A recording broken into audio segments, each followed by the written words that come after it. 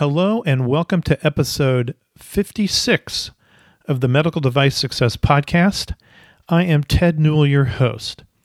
Thanks so much for joining me today for a very interesting subject, and thanks also for your support. The podcast continues to grow. And never hesitate to reach out to me with ideas for subjects you would like covered in the podcast.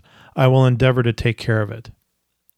Now, the title of this podcast is The Influence of Population Health on MedTech. This is the second podcast where we explore the provider side of the MedTech equation. And for my international listeners, provider side means healthcare professionals like doctors, nurses, hospitals, and other care centers. Perhaps you use the same term in your country, but I'm just making sure we cover the bases here so nobody's confused. Now, the purpose of this podcast is to help you understand an important area of provider thinking so you can align your product development, sales, and marketing strategies accordingly. First, we define population health. Then we talk about its influence on MedTech. In the USA, population health is not the same thing as public health, although one can influence the other. Joseph Schulman, Senior Vice President, Population Health and Business Transformation at Northwell Health, joins us to discuss this area of healthcare that is so important to understand. The movement toward population health and value-based healthcare has big ramifications for the development of medical technologies. Is population health a serious endeavor? Well, Northwell thinks it is important enough to have 400 professionals on Joe's team to drive these initiatives. Before we move on to the podcast, are you looking for a community of like-minded MedTech professionals with a focus on leadership, sales, and marketing? Take a look at the MedTech Leaders community at medtechleaders.net, where people like you share best practices, problems, solutions, and ideas.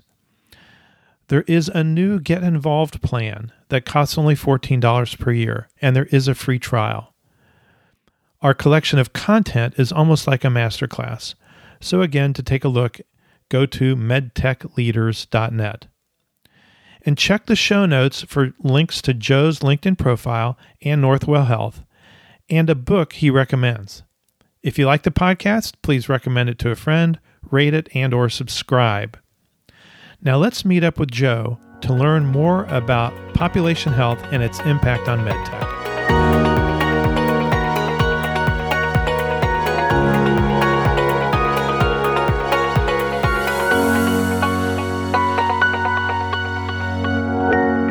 Joe, welcome to the Medical Device Success Podcast and Videocast. It's really terrific to have you here and to learn about population health. I don't think a lot of people understand how important that is and as a trend where we're going with that in this country.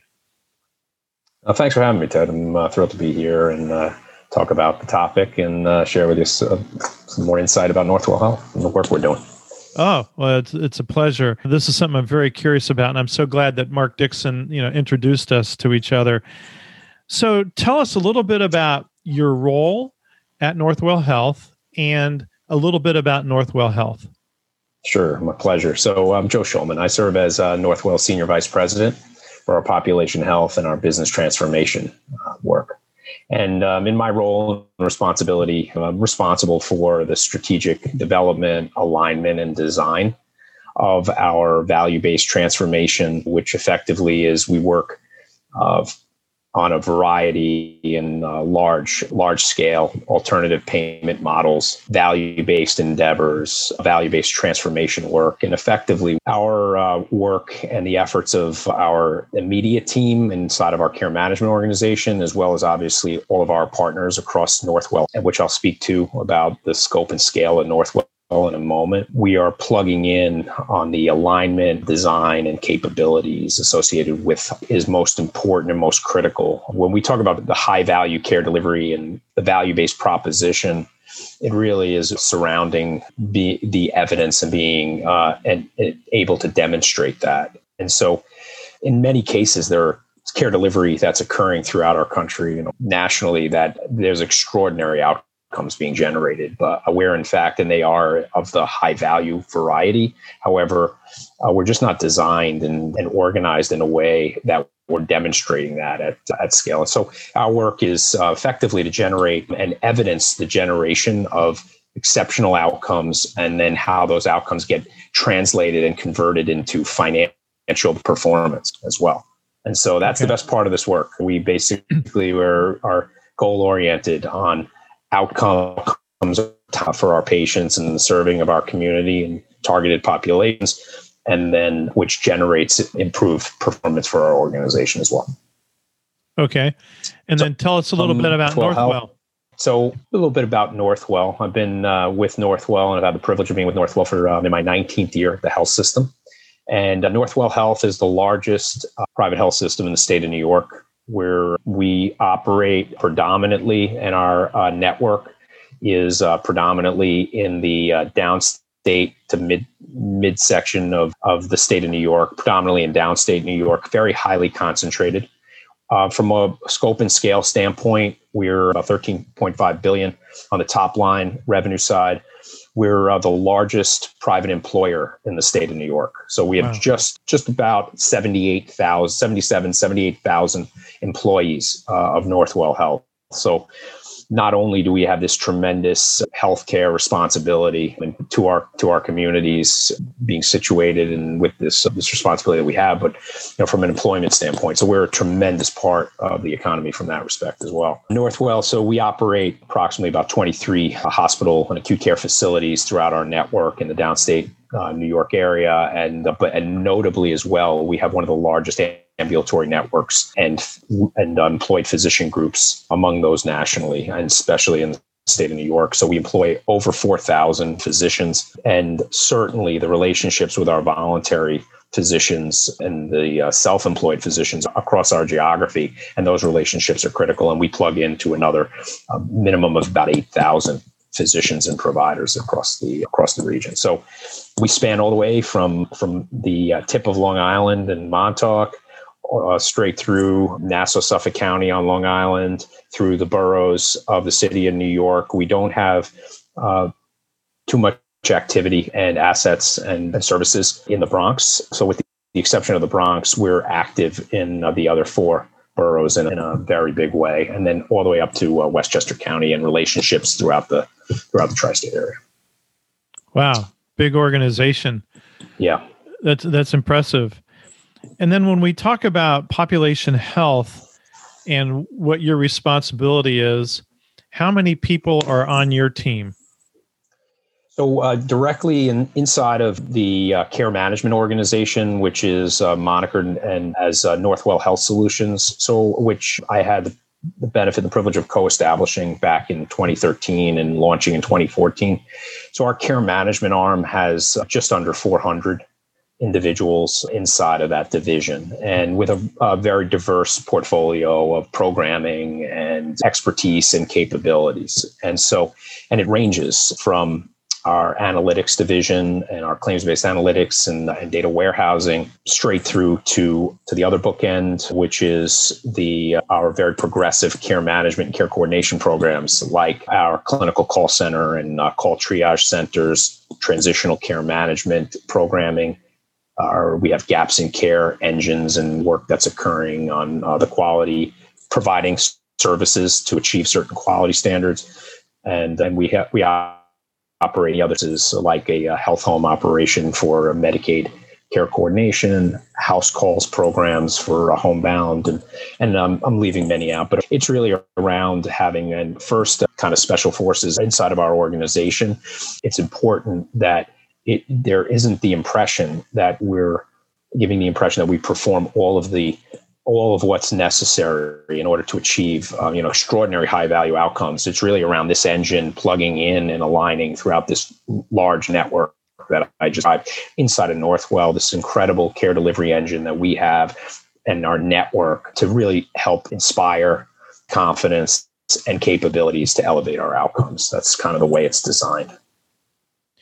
Yeah, and to our listeners today, or whenever you get a chance to listen to this, to me, this is just fascinating. And we're going to tie this back to MedTech here in a little bit. But first, you have to understand population health, which admittedly, I did not understand very well until I talked to Joe a couple weeks ago, and we had our first introductory call, and we started preparing for the podcast.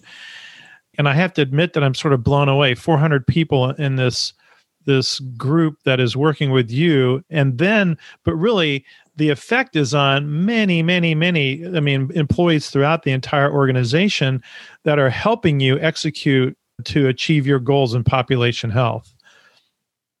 I just find it really fascinating. So one little thing I want to clear up with people just to make sure we have a good understanding, because this is something I was confused on. What is the difference between population health and public health?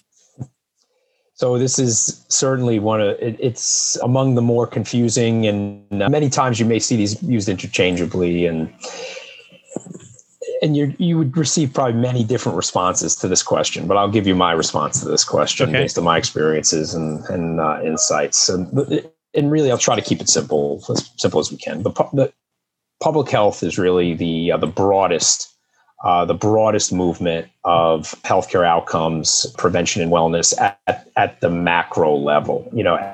At the level of zooming out of full-scale municipalities, full-scale cities, full-scale at the state level, at the federal level, identifying disease states, and then solutioning around how are we moving the needle on public health. Now, what I would say is population health is the more tactical element to this. This is how do we achieve improved public health? It is through the population health endeavors. So I would say that it's much more at then that next level, which is this is the ground game of improving outcomes. And it's very tactical. It's very data oriented. And quite frankly, I just had this discussion with an intern and a student that was rotating through our division. Our approach to this is it's whereas public health tends to be more, an overall sweeping kind of indicator or index. At the population health level, to achieve these kind of, to achieve results, it's at the tactical level. It's literally at the stratifying of populations with data sets and prescribing and crafting an approach for care coordination, for connectedness, for engagement with the respective providers as well as the actual individuals. So it gets very tactical, and it's built on a premise of the connectedness to the provider and the provider network and the patient.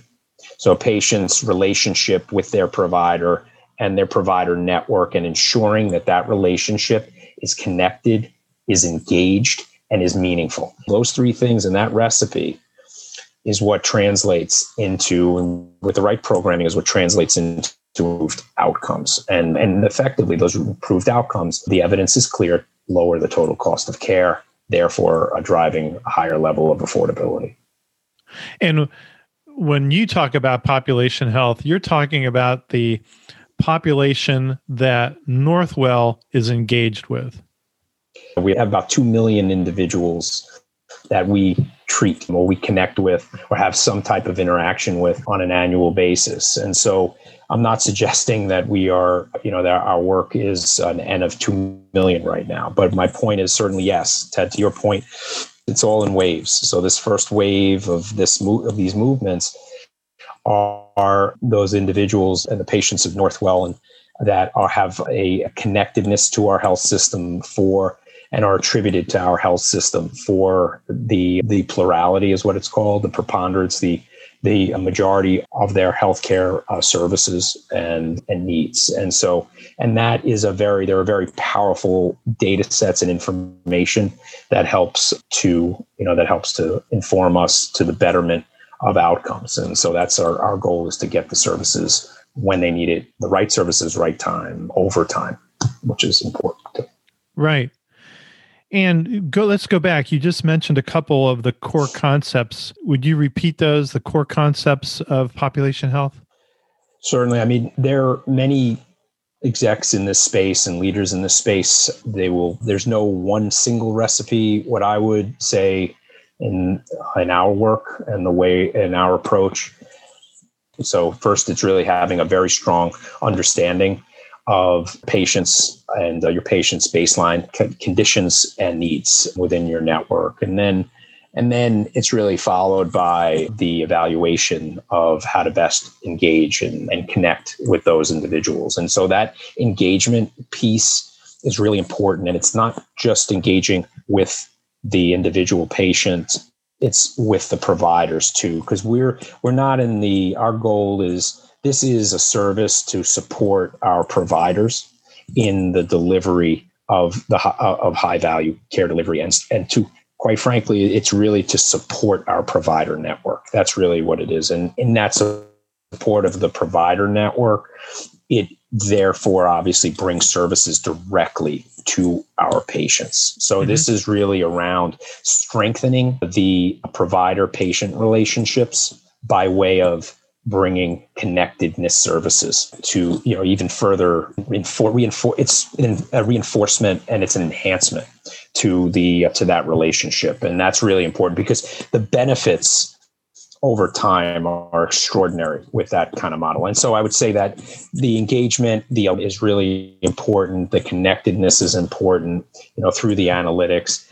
And then it's around programming and services. And these have to be programming services that people want, that people desire. And so at 2 a.m., when there is a condition or a situation where a patient is anxious about some type of condition or some type of event or some type of pain that they may be experiencing, the question is always, well, should I go to the emergency room because I don't want to disturb my physician? Well, we provide a 24/7 nurse triage for the patients that are inside of our programming, and that is a 24/7 RN call center that is receiving these calls. That, again, this is all highly organized and engineered. So the individuals, they know that they have this opportunity and they have this resource.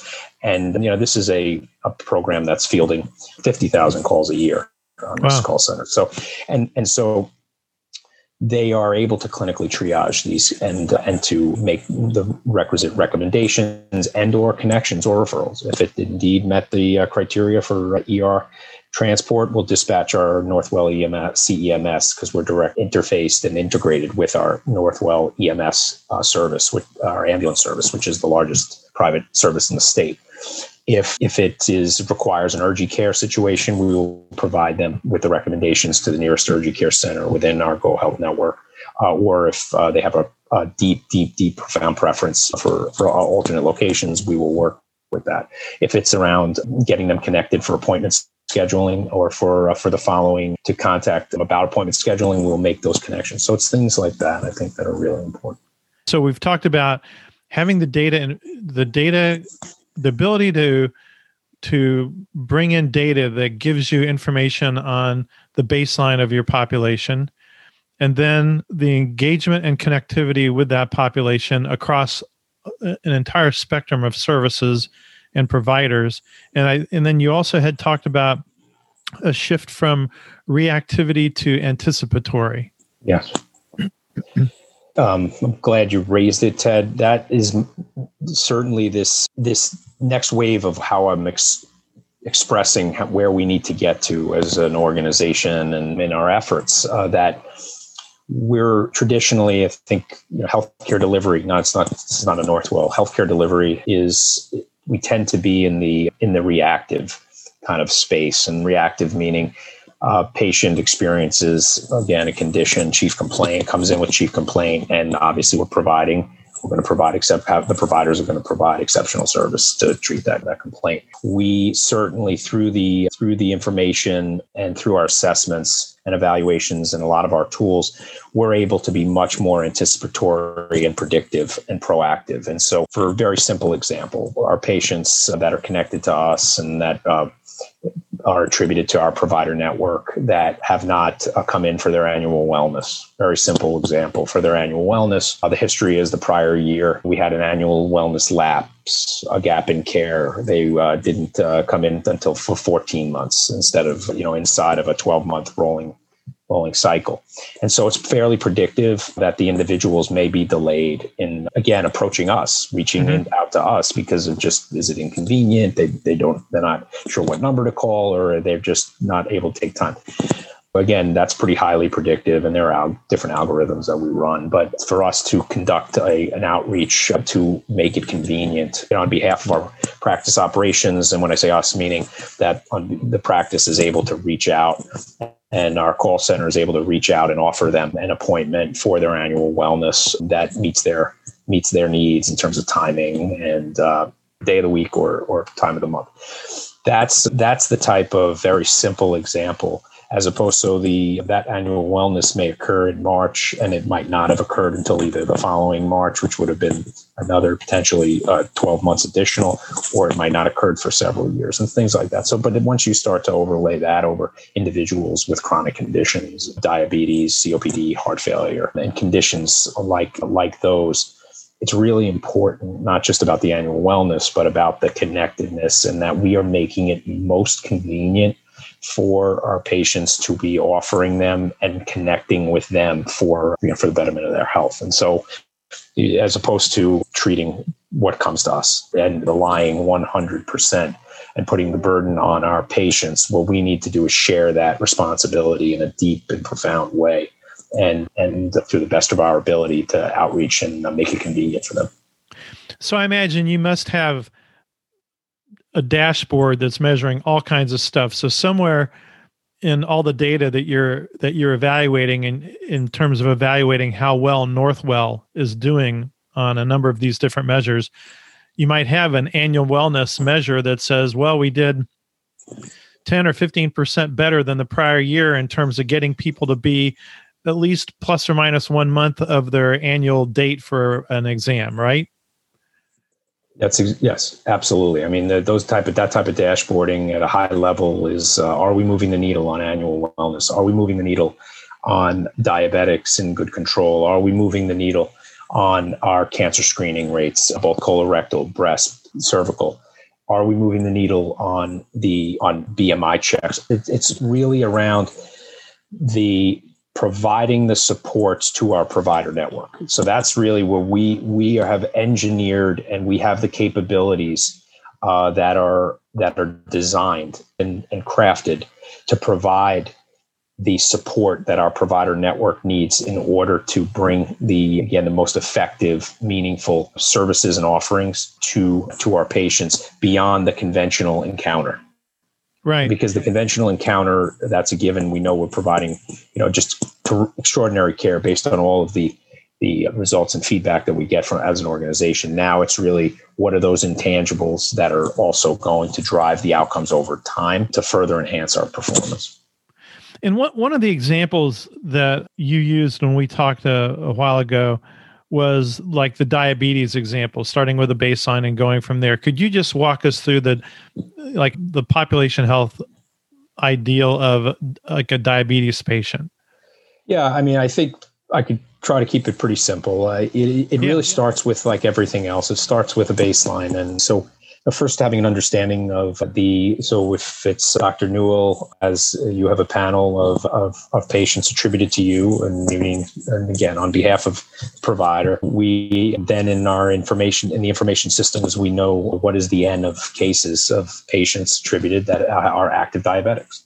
So we have our active diabetics, and let's just say the baseline is 50 on the panel. And so the important element is, first, well, what are our standards and the care standards in terms of the A1C checks? And so what we're doing is we are not value on the schedule in terms of who's current, which patients are current on their A1C checks, which is the level, again, to check the level on the blood sugar side and get an understanding of whether their diabetes is, first of all, whether they're monitoring, whether the checks are getting done regularly, and whether they're compliant with their medications. That's really those are the key things. So first, the data provides you with insights, and you're merging together a number of different data sets to help provide you with insight on that. And then it's around engagement. So now you have patients going from 50, and now your rate, let's just say, of that kind of compliance to your standard is 50%.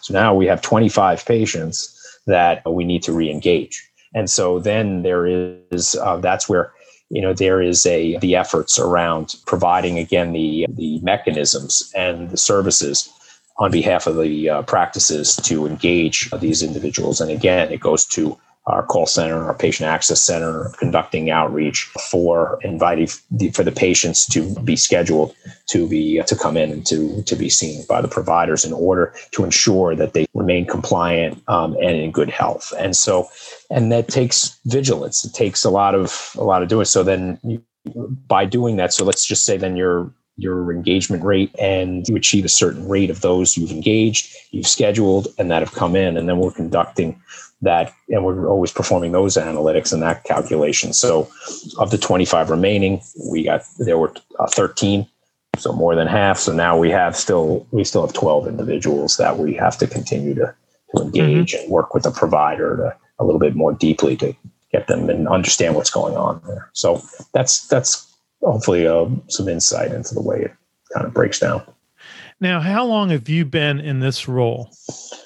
I've been in this space, and I'll explain, since the end of 2013. So I've been in for about 8 years in this space. And in between that time period, between the late 2013 and the current into mid 2021, I had almost a 2-year stint in serving as our Senior Vice President, Regional Executive for a Western sector of our health system, which were all of our hospitals in Westchester County, Manhattan, and Staten Island. And so stayed connected in the space, but I had that chunk of time also to be spending on the strategy and leading the endeavors for our region in general. So, but this is a space I've been spending a good amount of time. I've spent a good amount of time in. And it really is in the current role, how many years as senior? I've been in this exact title. Now it's 2 years. So I did. This is 2 years in the business transformation role in this space. I spent 2 years in my regional capacity space, and then I spent about 3 years. Right, 3 years in the 3 to 4 years when I stood up the care management organization. So that just gives you that's only a chunk of my right. So the reason I'm asking is, if we look at the time you've spent and where you've had your eyes on the population health situation for Northwell, can you give an example of where the population health initiatives and activities of this huge team that you've got, that you've seen some improvement in population health or in care? Can you give an example? Sure. I mean, I think there's two tremendous examples where we've evidenced, outcomes. One is on the national level in terms of performance. Our House Calls program is a CMMI, Independence at Home demonstration site. What that is a highly specialized CMMI program that is geared and focused on frail, elderly, homebound seniors that don't have the ability to ambulate predominantly, or otherwise, if we weren't bringing care into the home, they otherwise wouldn't be able to seek care in a traditional kind of location. And so we're among the few dozen, and maybe it's just a little under that, selected sites for that demonstration. We've been in that program since, I believe, 2012, in that 2012 time period, even before. And that was the beginning stages before we launched.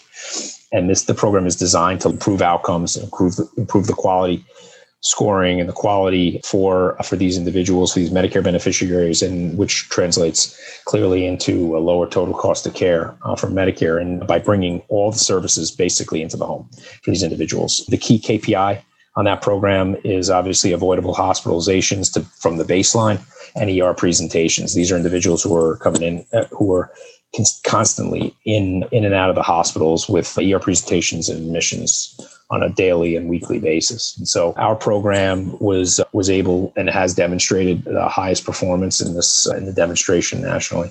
We've achieved the last settlement we had, meaning reconciliation of the program on service. This had in the demonstration over 350 Medicare beneficiaries specifically were studied in this program among our House Calls program, which serves 18 on an annual basis. And we achieved just extraordinary results, over almost a 30% reduction in total cost of care. And on a per beneficiary level, I believe the latest reconciliation was almost $15,000 per beneficiary per year. I mean, it's pretty remarkable. Ooh, wow. And so it's just remarkable performance, and it's just to demonstrate, and that is through, again, very tailored, very meaningful and compassionate services being brought with a lot of time and attention. And quite frankly, these are costly programs. However, and that's where there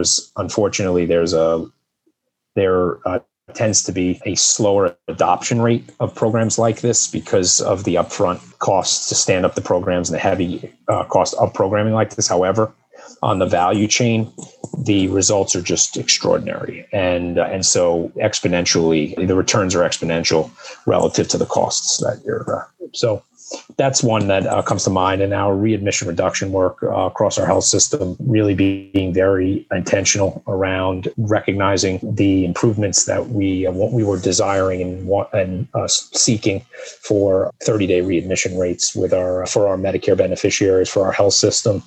And we have dropped that rate with programming, transitional care management, programming and navigation and technologies inside of our division. But it's not solely that. It is the connection to our partners in our hospitals and in our case management divisions throughout our network. And we've had just tremendous success in reducing our 30-day readmission rates over the last several years. And we're very proud of that, to improve our star ratings with CMS.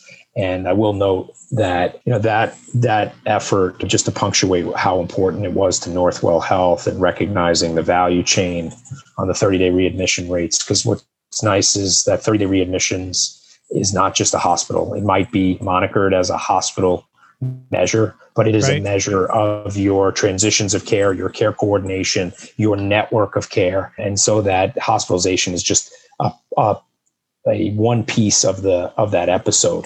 The episode, if you're measuring it on a 30-day readmission rate, it's how are you doing on a 30-day basis and staying connected to your patients. And so we're pretty happy about that. So that's terrific. So somebody might listen to this and say, because it sort of goes back to that comment you and I talked about that Mark Dixon had hit me with, heads in beds versus keeping heads out of beds. And somebody might say, well, this sounds a little strange, because you're almost putting yourself out of business by providing better population health, quality control, and so on and so forth. You are reducing the amount of patient management that you might get involved in, and therefore generally profits or something in the future.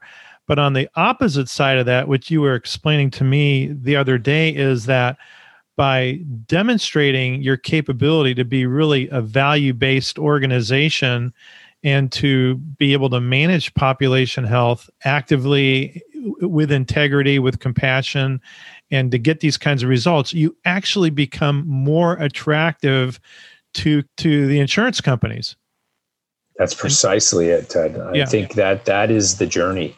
The journey is evidencing evidencing why we are the most and should be the most attractive, and you have to demonstrate that. And that's where I agree. I still agree with what we spoke about a few weeks ago, no question. Yeah. And I believe it more every day. That's our charge, is serving as the stewards to evidence and to continue to move our organization and inspire our organization and move our organization forward. And the results are having Northwell in our network being overwhelmingly attractive for any type of offerings, whether they be narrowed network offerings, whether they be direct to employer offerings, whether they be certain governmental programming. It's key for us, and certainly so. That discussion about heads and beds and so forth, I can assure you that there's no benefiting from on any level for anyone where we could have avoided someone having to be hospitalized, right? I mean, there's always alignment on that around alleviating suffering and avoiding someone having to go through the trauma of an emergency room presentation or an admission. And so, as I may have mentioned to you, our goal is during the toughest times, we want to make it clear and evidence why you would choose Northwell. right. over any other organization, flat out. And that's where all boats rise. And so we want to evidence it to our communities. We want to evidence it to the providers that are choosing to stay connected to and that are either join Northwell directly or are connected to us on a voluntary basis. And obviously, we want to also demonstrate that to health plans and government. And so that's kind of that's the journey. And this takes time. I mean, this is something that you just continue to calibrate and refine and move the ball downfield on and in the right direction. But and we're sort of starting to shift here to the whole subject also of how does this affect MedTech? Because what I see is if there's more organizations like yours that are making a substantial effort in this particular area, then there's other organizations that are not as disciplined that are, it's like anything, competition, they're going to get weeded out. And so people really need to pay attention to value-based organizations because cost of care is unsustainable as it is right now. And you're trying to bridge that gap to sustainability.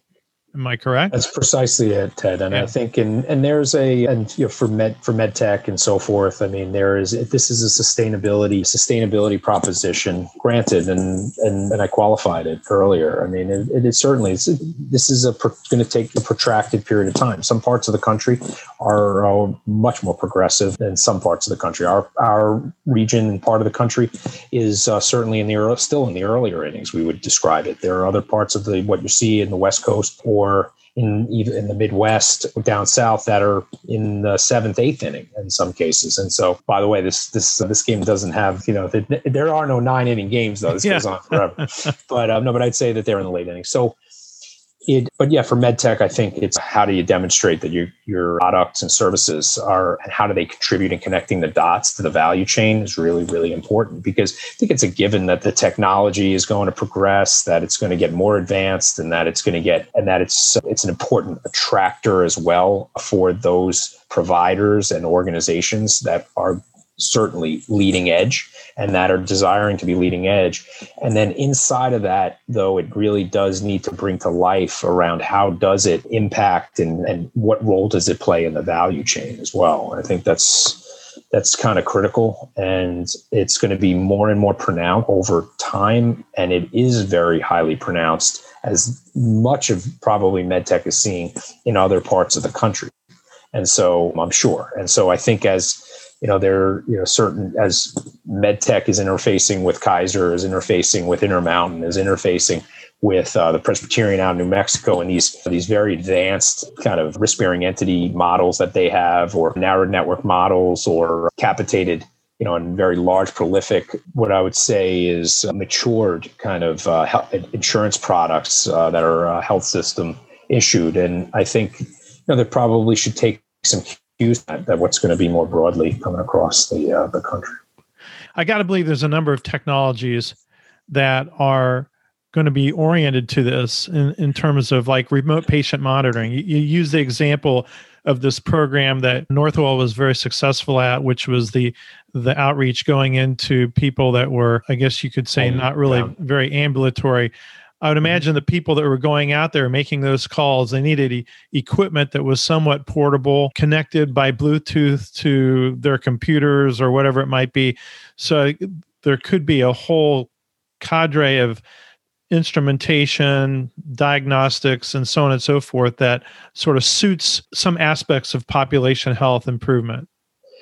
Certainly. I think that the key thing and most challenging is keeping it simple. That's really important, and keeping the requirements for that to operate the technology need to be simple and need to be readily available. They need to be highly reliable. And so the more variables that get introduced, if they're requiring a heavy load on the wireless connectivity, if they're not capable of toggling between 4G, 5G, Wi-Fi, obviously, which being probably in first position. So it could be it's a Wi-Fi, 5G, and then in the backup having an analog type. There has to be a recognition that if we're going to be bringing services into the home and into different settings and remote monitoring, it needs to be fit for the many different type of household environments and situations. And those that are struggling disproportionately also tend to have, because the socioeconomics and their medical condition tend to have more variables associated with this kind of, and the more barriers. And so I would say that on the med tech side, it's not what will work in your home directly, perhaps. And just to think about, well, I'm sitting in my room here and I have a Eero mesh Wi-Fi system that is amplifying my Wi-Fi signal. And I have my phone that can go from my Wi-Fi extender to my 5G when, if necessary. It's more about recognizing and understanding if we're looking to move the needle on outcomes in vulnerable populations, then MedTech needs to craft and design technologies, hardware, software that is highly reliable in a variety of environments. And so that, and in real world environments. And so I think that's an important thing that we've observed. And then when it comes to being inside the facilities, whether it's a hospital facility or an ambulatory surgical care, urgent care, whatever it means, for products that are going into those types of facilities, it goes back to having a good clinical outcome, but also being economically feasible and supported by a lot of evidence. And the other day you were talking about, like, there's evidence on several levels. It's not just the clinical outcomes, but there's also the evidence of, for example, how easy is it for the technicians to use or the nurses to use and so on. Right.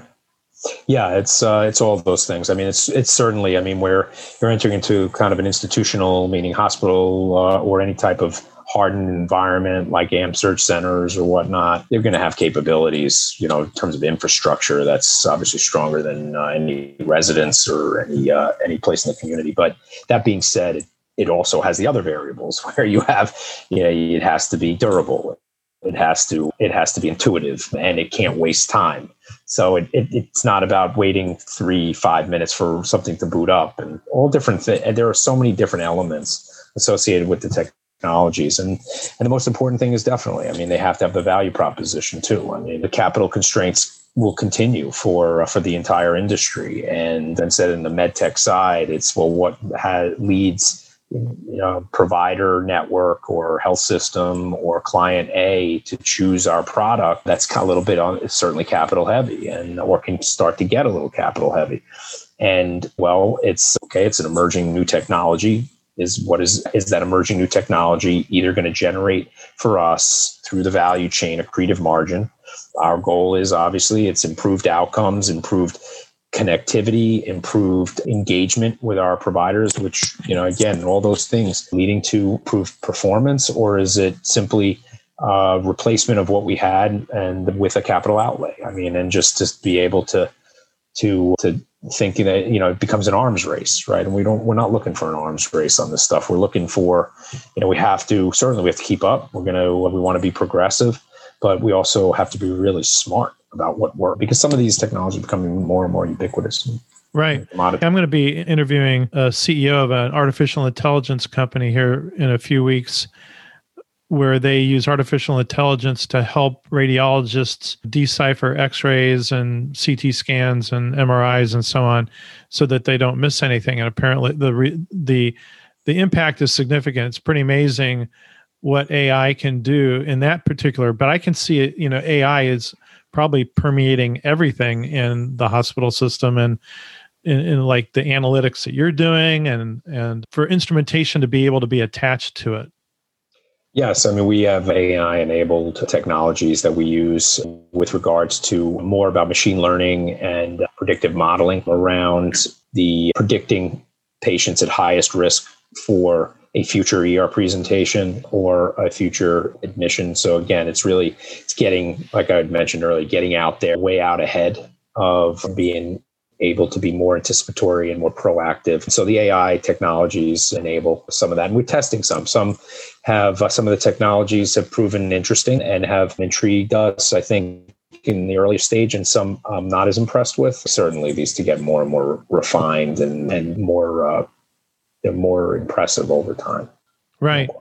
Absolutely. But there's a role for it. It's the tools in the toolbox. The toolbox, there's just so large a toolbox you can carry around. And so I would say, for med tech and so forth, you want to be in that toolbox, and that quiver with all the arrows that we're going to need here.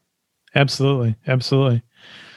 What do you think the healthcare ecosystem is going to look like in 5 to 10 years? I was going to say 5 years, but as slow as we move in the United States, Right. Maybe we should extend it a little bit. But where do you think it's going? You've been in this a long time. Yeah.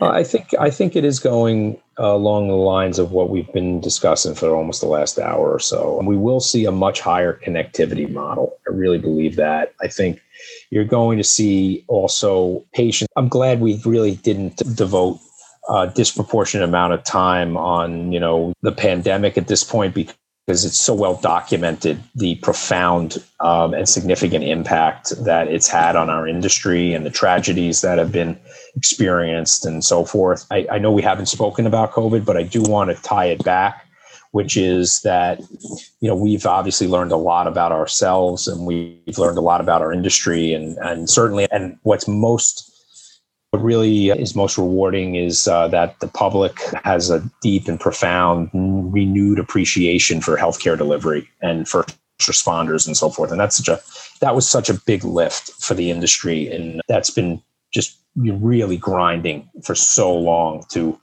for our communities. And so we're, for that, we're eternally grateful, and everybody's been through a lot. But do you think the system can recover? I mean, in terms of the burnout of the employees, do you think the hospital system can recover? It's tough. It's going to take time. I mean, these treatment teams were nonstop, and it's not only the hours that were devoted, and the days and the weeks and the months and the years we'll be into pretty soon that have gone by. It's more of the mental toll it takes, the tragedy that's been witnessed, the frustration that has been experienced. It's been taxing on, for them personally. So now they've been impacted personally and then professionally, and so it's going to take time. And I think all organizations, including our own, are paying particular attention to this matter, and will not give up on providing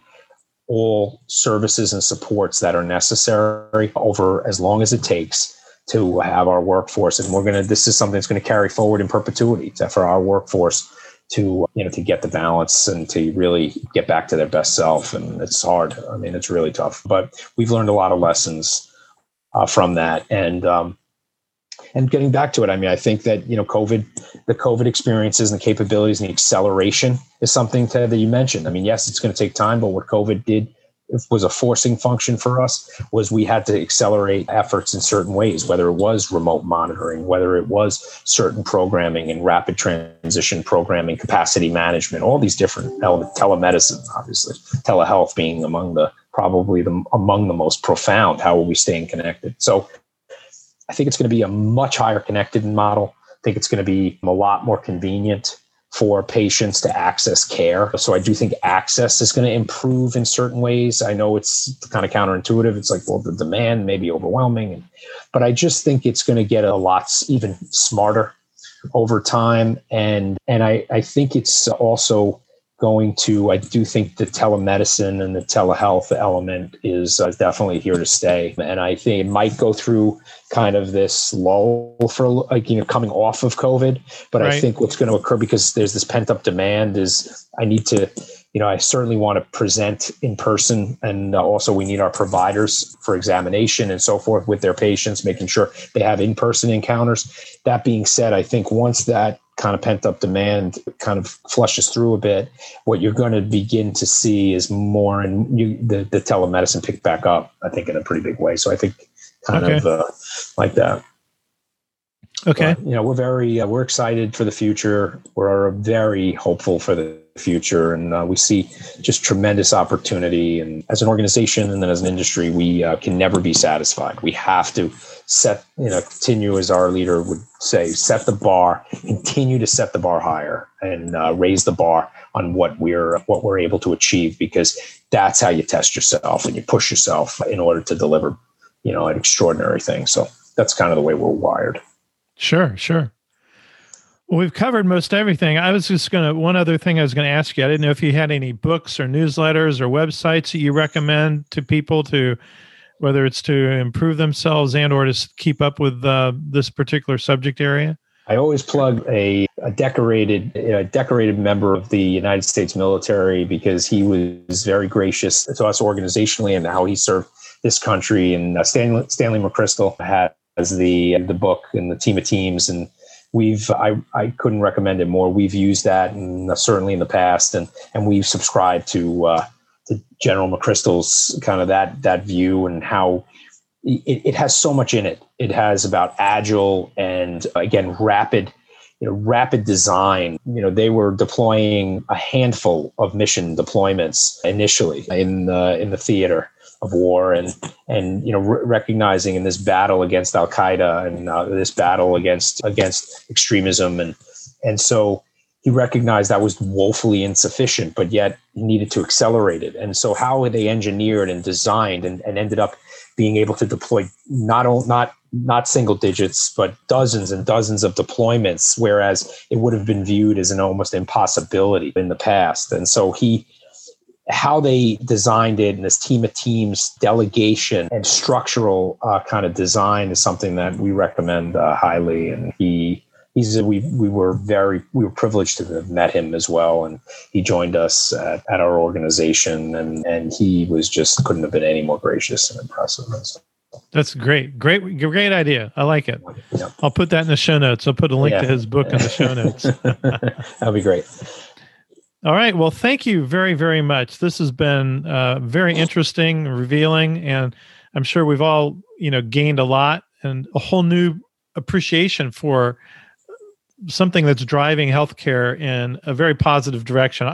I feel hopeful. I mean, I've always felt like our healthcare system is broken, and I've been a little frustrated. I've had surgery myself in France, so I've personally experienced their system, spent a week in one of their hospitals.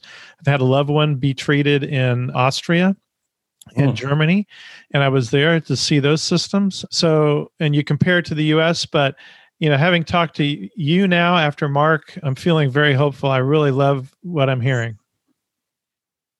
We know we have to, again, raise the bar on how we're doing. And it's all the tremendous opportunities to just deliver incredible results. And so we recognize it, and we're leaning in.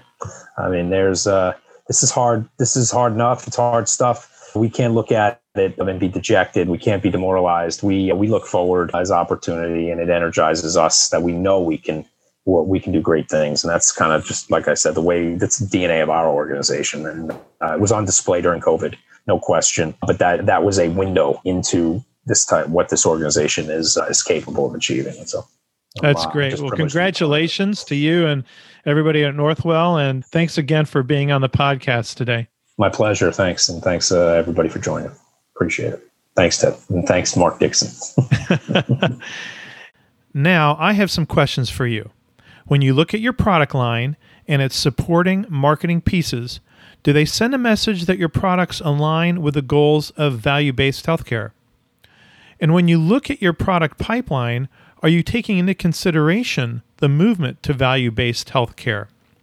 For example, are you sharing evidence that your products not only improve clinical outcomes, but also lower costs and readmission rates? When developing approaches to different health systems, are you segmenting them by those that are fee for value-based versus fee for service? The cultures of these organizations could be quite different and require different marketing and sales processes. Lots to think about. Again, thanks for sharing your day. Now go win your week.